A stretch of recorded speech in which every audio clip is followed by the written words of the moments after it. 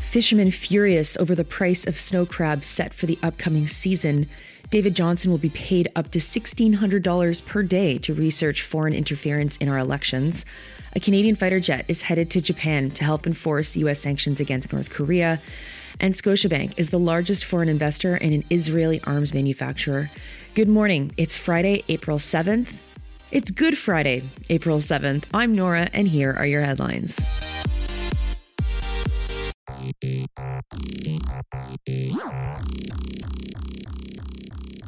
We start this morning in Newfoundland and Labrador, where a government-appointed price-setting panel has set the price of snow crab for the upcoming season at $2.20 per pound. The price per pound at the start of last season was close to $8. Inland fishermen are represented by the Fish, Food and Alliance Workers Union, or FFAW, and they are unsurprisingly furious. They had asked for a price to be set at $3.10 per pound. President Greg Priddy said that the decision was a catastrophe.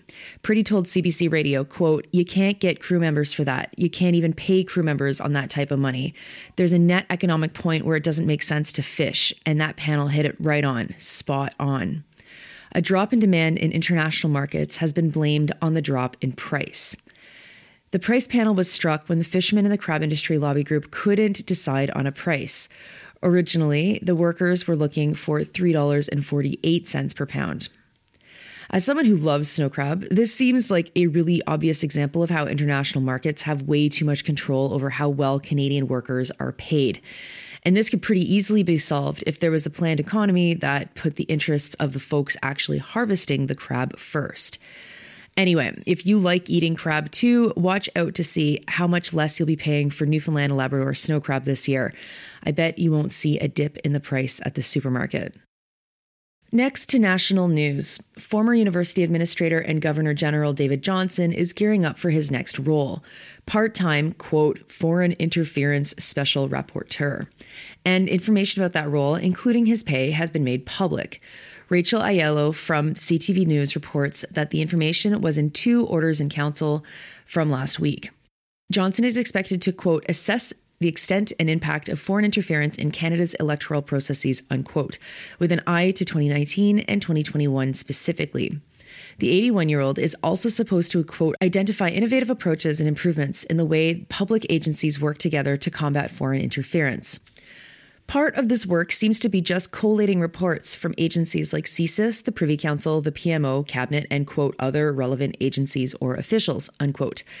Once he has this information, he will also see what the agency did to respond to any issues that they had identified.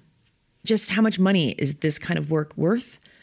Well, he's employed from March 15th to December 20th, and his per diem will be between $1,400 and $1,600 per day. That's what per diem means. It's per day, by the way. He will also be paid for all living and travel costs associated with the job, any staff he might need, and so on. I swear, I'm having flashbacks to when Johnston was appointed to figure out how to have a televised election debate. Do you remember that? He headed up a committee that also had a Kielburger brother on it until the charity was torpedoed by their own gross behavior.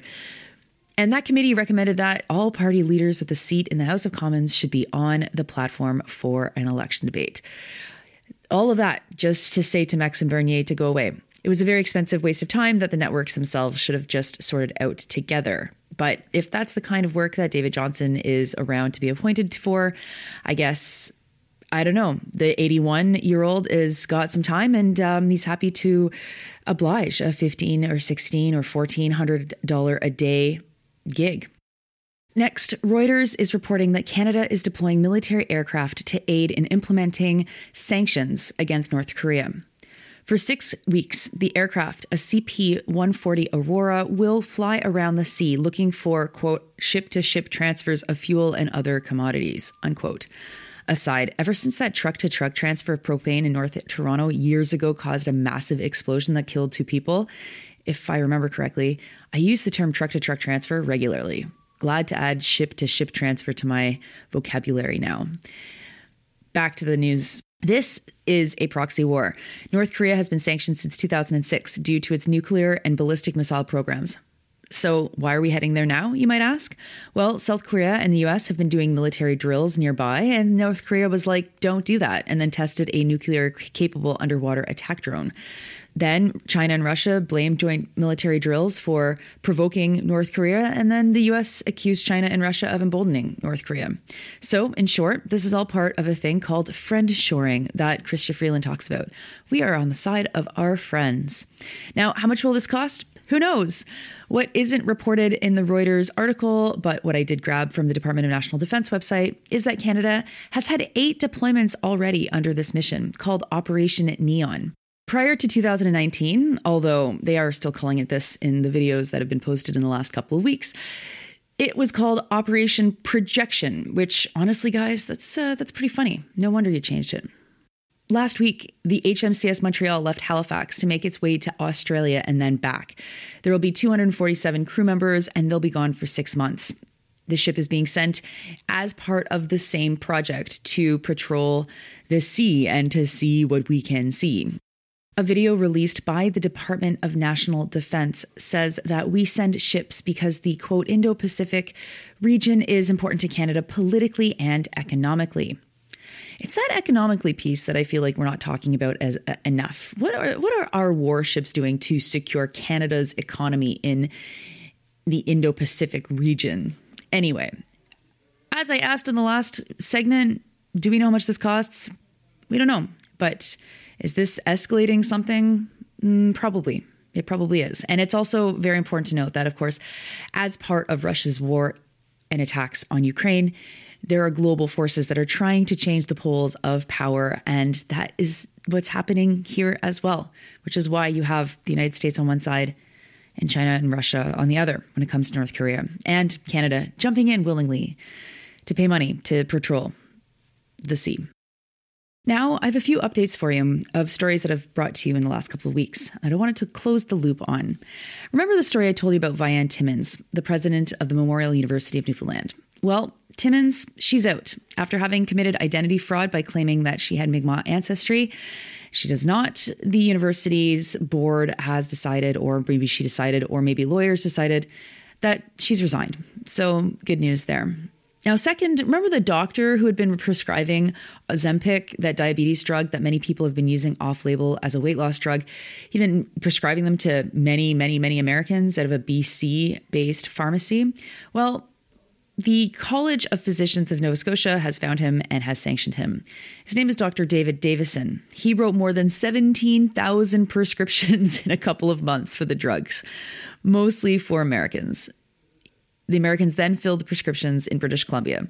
It seems that Davidson might not even live in Nova Scotia at all. CBC reports that someone with his name listed as a member of the Nova Scotia College has an address in Odessa, Texas. And third, this is not a story that I've talked about, but I just want to give you a heads up. Last night, there were still almost 1 million people without power, 24 hours after an ice storm hit Ottawa, Montreal, and surrounding regions. There were more than 200,000 people in Ottawa-Gatineau that had no power, and the rest were in Montreal and in the Montérégie. Remember, you think it's expensive to transition our economy off oil? Well, guess what is more expensive?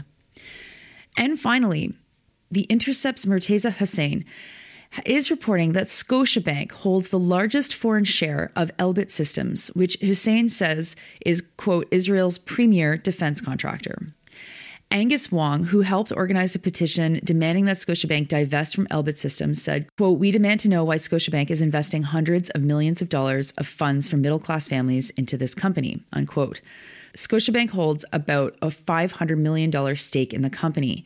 To compare, TD and Royal Bank, who also have stakes in the company, hold only about $3 million.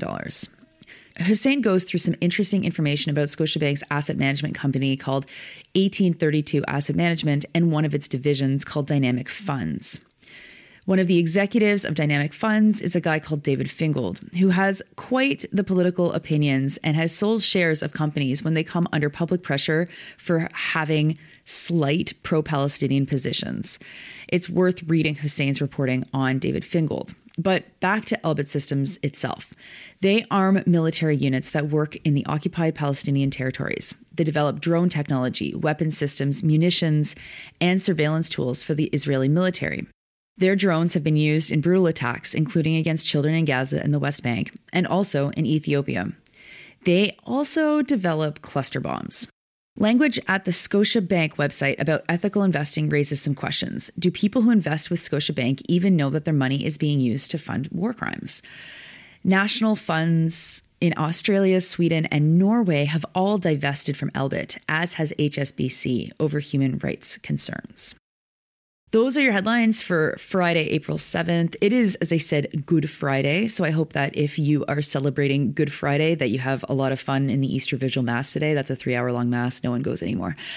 And just so you know, I will be back on Monday, even though it's a stat holiday as well in Quebec. But Sandy Nora is going to take a break this week. We're taking a holiday, so why not? So we'll be back the week after, but I'll be back on Monday morning.